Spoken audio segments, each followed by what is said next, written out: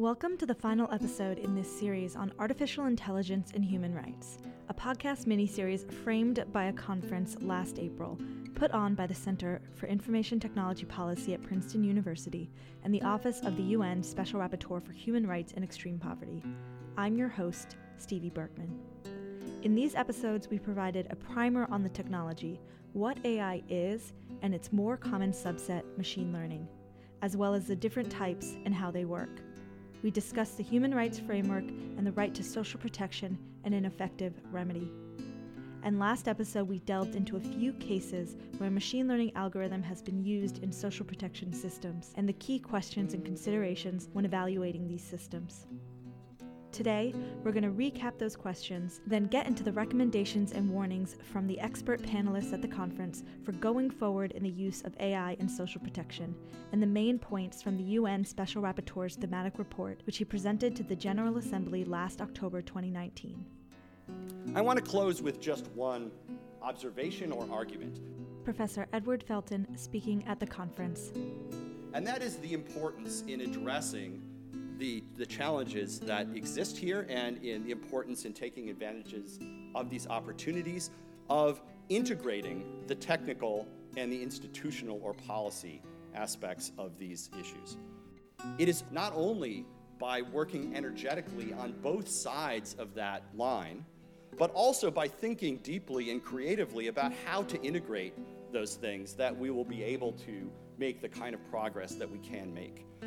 Whether you're on the technical or the policy side of this increasingly thin border, it's important to be thinking about what you can do to enable practitioners on the other side of the line to do their job more effectively. And indeed, it's only by fitting together the capabilities, the strengths and weaknesses of these different modes of work that we'll be able to do the best job. That starts with getting people with these interests into the same room and talking about the challenges, which is part of what we are trying to do today. So first, the questions we should ask ourselves when we hear about these systems being employed anytime, but especially when considering the poorest and most vulnerable individuals. The key considerations were transparency and accountability, as well as bias and fairness, how errors were handled, whether we're optimizing for the right thing in our AI system. This is the issue of proxies. And whenever we're talking about collecting data, we need to be concerned about privacy. So the questions that we discussed last episode are things like, what data is being used? Is the data itself biased? Or is there a group underrepresented in the data? How are errors in the system being distributed across the groups? Is there a feedback loop of any kind, where interactions with the system lead to more interactions and so on? What is the system optimizing for? If the system is created to cut costs, that should warrant further scrutiny. Also, is the system optimizing for the right thing? Is the thing it should be optimizing for even measurable? If it isn't, what proxy is being used instead, and is it a good one? Further, have we cut out any human discretion from this decision making? In other words, is there a human in the loop? And very importantly, are there mechanisms for effective and speedy redress for those who have been harmed or could be harmed by the system? At the very least, we should be asking ourselves these questions whenever we hear of an automated decision-making system being employed. As we discussed in the last episode, there are other considerations, and there are many recommendations for further reading in the notes for the show for you to explore further.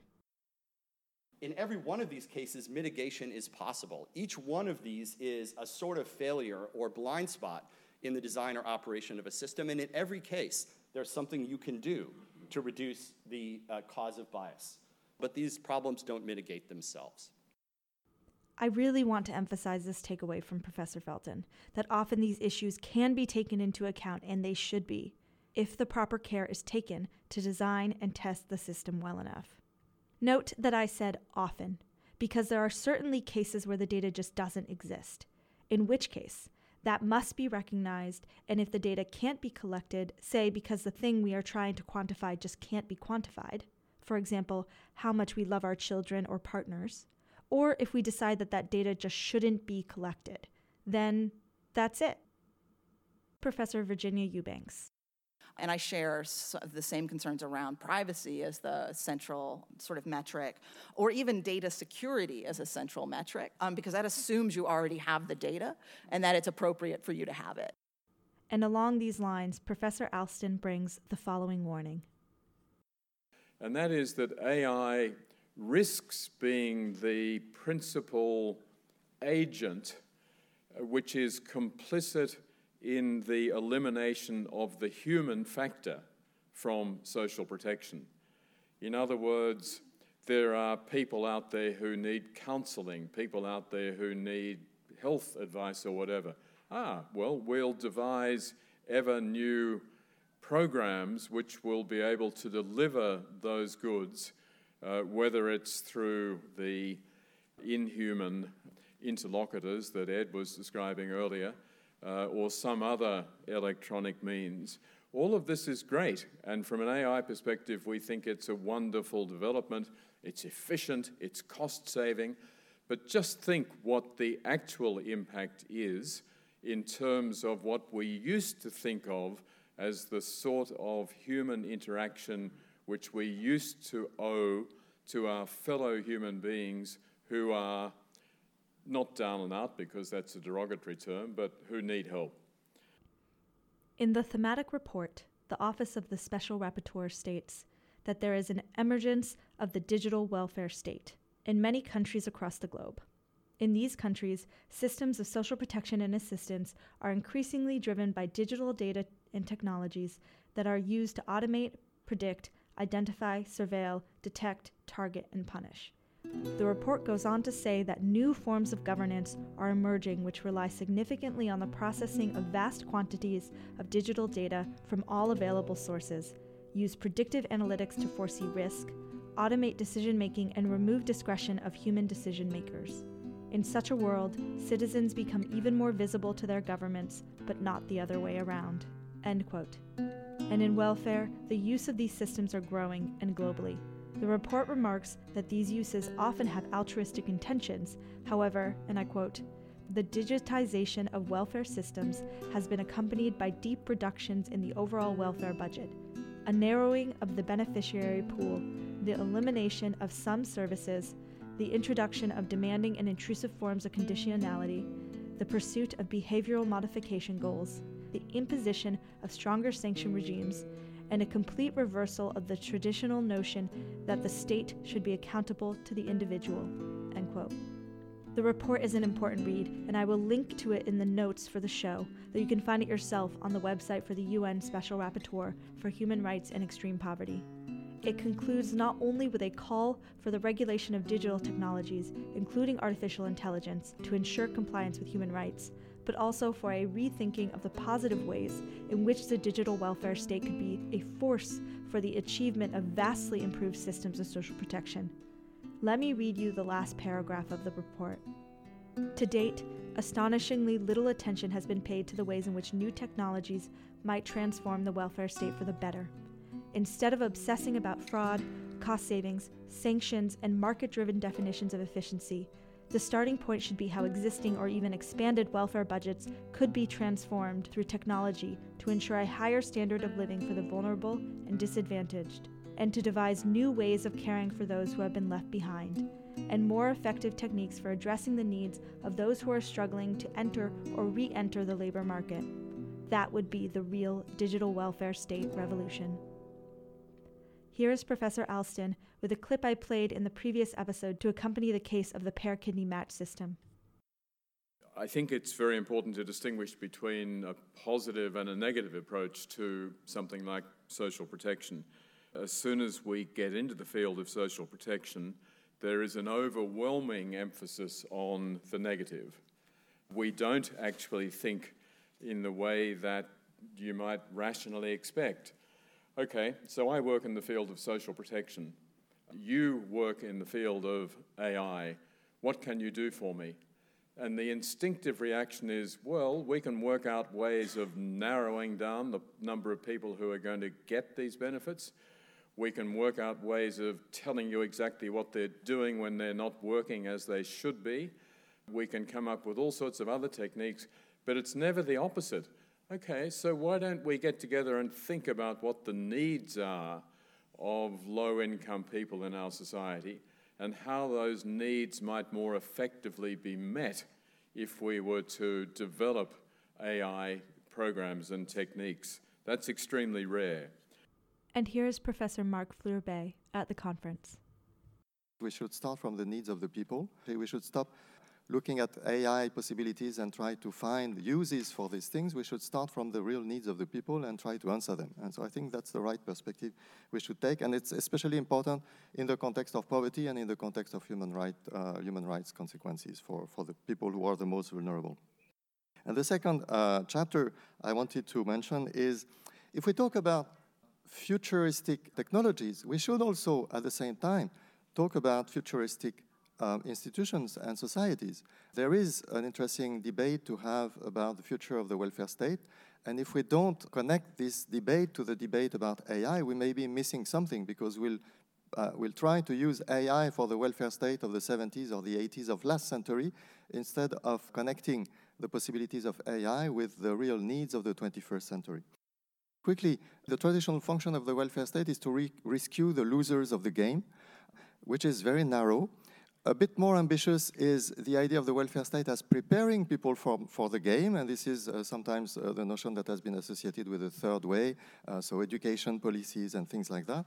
But even more ambitious is to change the rules of the game, to make the game much fairer and much more inclusive. And there are various ways in which we can develop this idea. But one key way is to make society more participatory, to develop participatory mechanisms in all spheres of decision-making. That includes the state, the interaction between the state and the citizens, but that also includes the private sector, companies, the governance of the economy. It also includes global governance, of course. And so this is something that can be really interesting, and where perhaps AI can help. As he mentioned, going forward, there must be a place for more voices. Here is Hiba Kamal Grayson of Google on the importance of a multi-stakeholder approach. We all need to come together to think about which governance structures that already exist are well suited to address these issues, and to identify any gaps, and to make sure that experts across academia and industry can work with governments and civil society to help fill any gaps, to help identify emerging risks, and to take steps to mitigate these risks. Pushing back on this is Professor Scarlett Wilcott. Who are we to get in a room? Like, we're you know, the people that are experts in the impacts are those people that are on welfare and have to deal with the system. And Professor Fleurbet again. People are ultimately their own agents of change and empowerment. And I think that's the perspective we should be taking for social protection.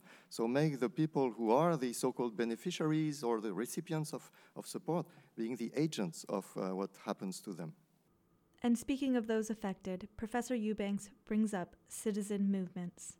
I don't want to overplay how much we have to engage the people who are designing these tools. Like, that's great, but it is not the only way to shift these systems. And I'll point you to Los Angeles, which just 2 days ago decided to stop using some of their most central predictive policing programs. And that's not because like a wide variety of stakeholders got together and had a polite conversation. It's because social movement groups forced them to do it. And that's happened in Chicago, and that's happening in Australia, and that's happening around the world, really, is that there is active, organized resistance against these systems. If you look at Dorothy Roberts' work, for example, she just wrote a piece called Digitizing the Carceral State, and there's increasingly a movement that calls itself Abolish Big Data. So increasingly there is these movements that see this as part of the work of abolition of the carceral state. So there are lots of ways to influence this policy, and it'd be nice if we could do it in a polite way, but I'm not sure if that's going to be what happens. This may be a power never concedes anything without a demand kind of moment. There are many roles to play going forward. We primarily need the voices of those affected, but also technology experts, ethics experts, and policy and legal experts. One worthwhile exercise for policy stakeholders across sectors might be assembling a collection of best practices to explain AI-based outcomes, along with a commentary and explanation about what makes explanations good, or conversely, some bad explanations and what makes them bad. Here again is Hiba Kamal Grayson. When it comes to fairness appraisals, I do think governments have a huge role to play in sort of developing and modeling best practices, and civil society has a huge role in creating frameworks to balance competing goals and competing definitions of fairness. When it comes to safety considerations, I do think that researchers from the public, private, and academic sectors could work together to kind of outline some basic workflows and standards for specific application contexts to show what due diligence looks like when it comes to safety in AI systems.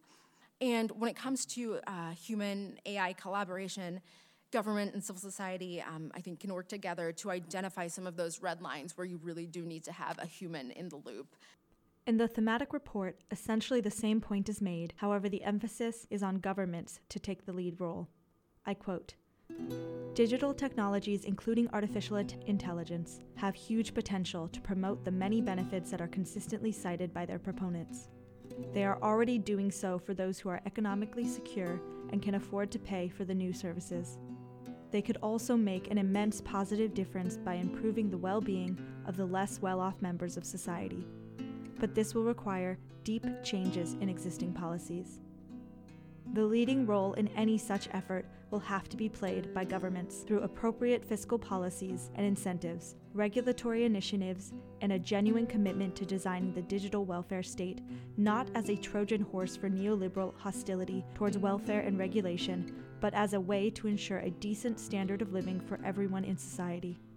End quote. And the report comments that governments thus far have not been fulfilling this role.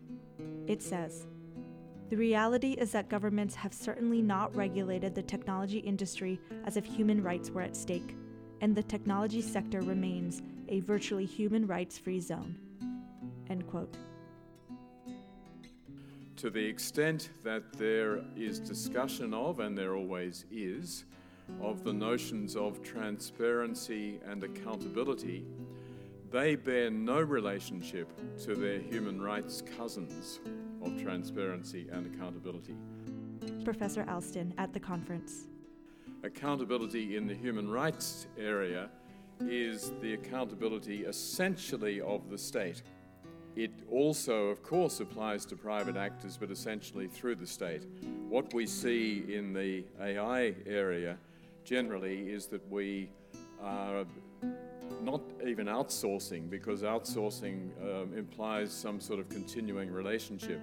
But instead of the state being responsible to protect your human rights, suddenly it is large tech companies and others that are taking it upon themselves to define, first of all, what your rights are by talking vaguely about ethics, and then to set themselves up as the arbiters of whether or not those ethical entitlements that you have, because they're no longer rights, are actually being protected. Balancing this complicated, multifaceted mix of our humanity and our technology is not new. Many of the ethical questions being asked here have just been made more salient by AI. However, they've been around, considered and debated for many years. And in policies that affect the poorest and most vulnerable in our society, these questions have the gravest of consequences. And how we answer them is a direct measure on all of us. This is beautifully stated by Martin Luther King in his speech entitled "Remaining Awake Through a Great Revolution," delivered in 1968. I will play this for you after the sign-off at the very end of the show. But going forward, as the powerful technology of artificial intelligence and machine learning and digital technologies in general take on a larger and larger role in our lives, I hope you do not become complacent. And certainly that you are not cowed by the new fancy lingo of the technology or any attempts at obfuscation. Do not be dazzled by the shininess of it. But rather, I hope that you continue to learn about the uses of artificial intelligence with an eye to being both critical and hopeful. Ask all the questions we've already discussed, but you could go further. Try to find out who this new technology is being used on. What's the goal? Is the goal fulfilling a need of the people it should be serving? If the goal is altruistic, is it really working towards that goal? And with any tech, or policy for that matter, has it been tested sufficiently before it's been deployed? Further, is there a genuine, non-digital option available, at least for citizens interacting with the system? Keep in mind that many individuals, even in the most developed countries, do not have easy access to the internet or even a computer. And I'll just repeat from earlier because this is so important. Is our right to an effective remedy being met? Is there some method for accountability and some means for a remedy for those who might be harmed by this system? Keep in mind that no human or artificial intelligence system is 100% accurate all of the time. Remember that AIs form statistical models, and like any policy, there will be problems and unforeseen issues. Avoiding harm is paramount. There needs to be testing and means for redress, especially in the area of social protection, where the citizens being affected are the most vulnerable among us, with the least ability to absorb any harm. This is an ongoing conversation about the most basic questions of our society, of our rights and needs and what we owe to each other. And going forward, we need all the voices in the room, especially those being affected by the policy. Thank you so much for listening. I sincerely hope this was helpful. For more information on this topic, I recommend taking a look at the notes along with the show, and any comments or questions can be sent to aihrpod@gmail.com. This podcast was supported by the Center for Information Technology Policy at Princeton University, and I've been your host, Stevie Bergman.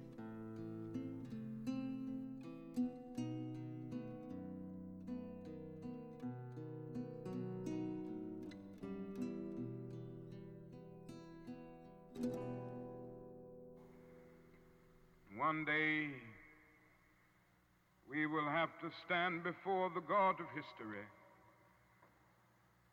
and we will talk in terms of things we've done. Yes, we will be able to say, we built gargantuan bridges to span the seas. We built gigantic buildings to kiss the skies. Yes, we made our submarines to penetrate oceanic depths. We brought into being many other things with our scientific and technological power. And it seems that I can hear the God of history saying, that was not enough, but I was hungry, and ye fed me not. I was naked, and ye clothed me not. I was devoid of a decent sanitary house to live in, and ye provided no shelter for me, and consequently you cannot enter the kingdom of greatness. If ye do it unto the least of these, my brethren, ye do it unto me. That's the question facing America today.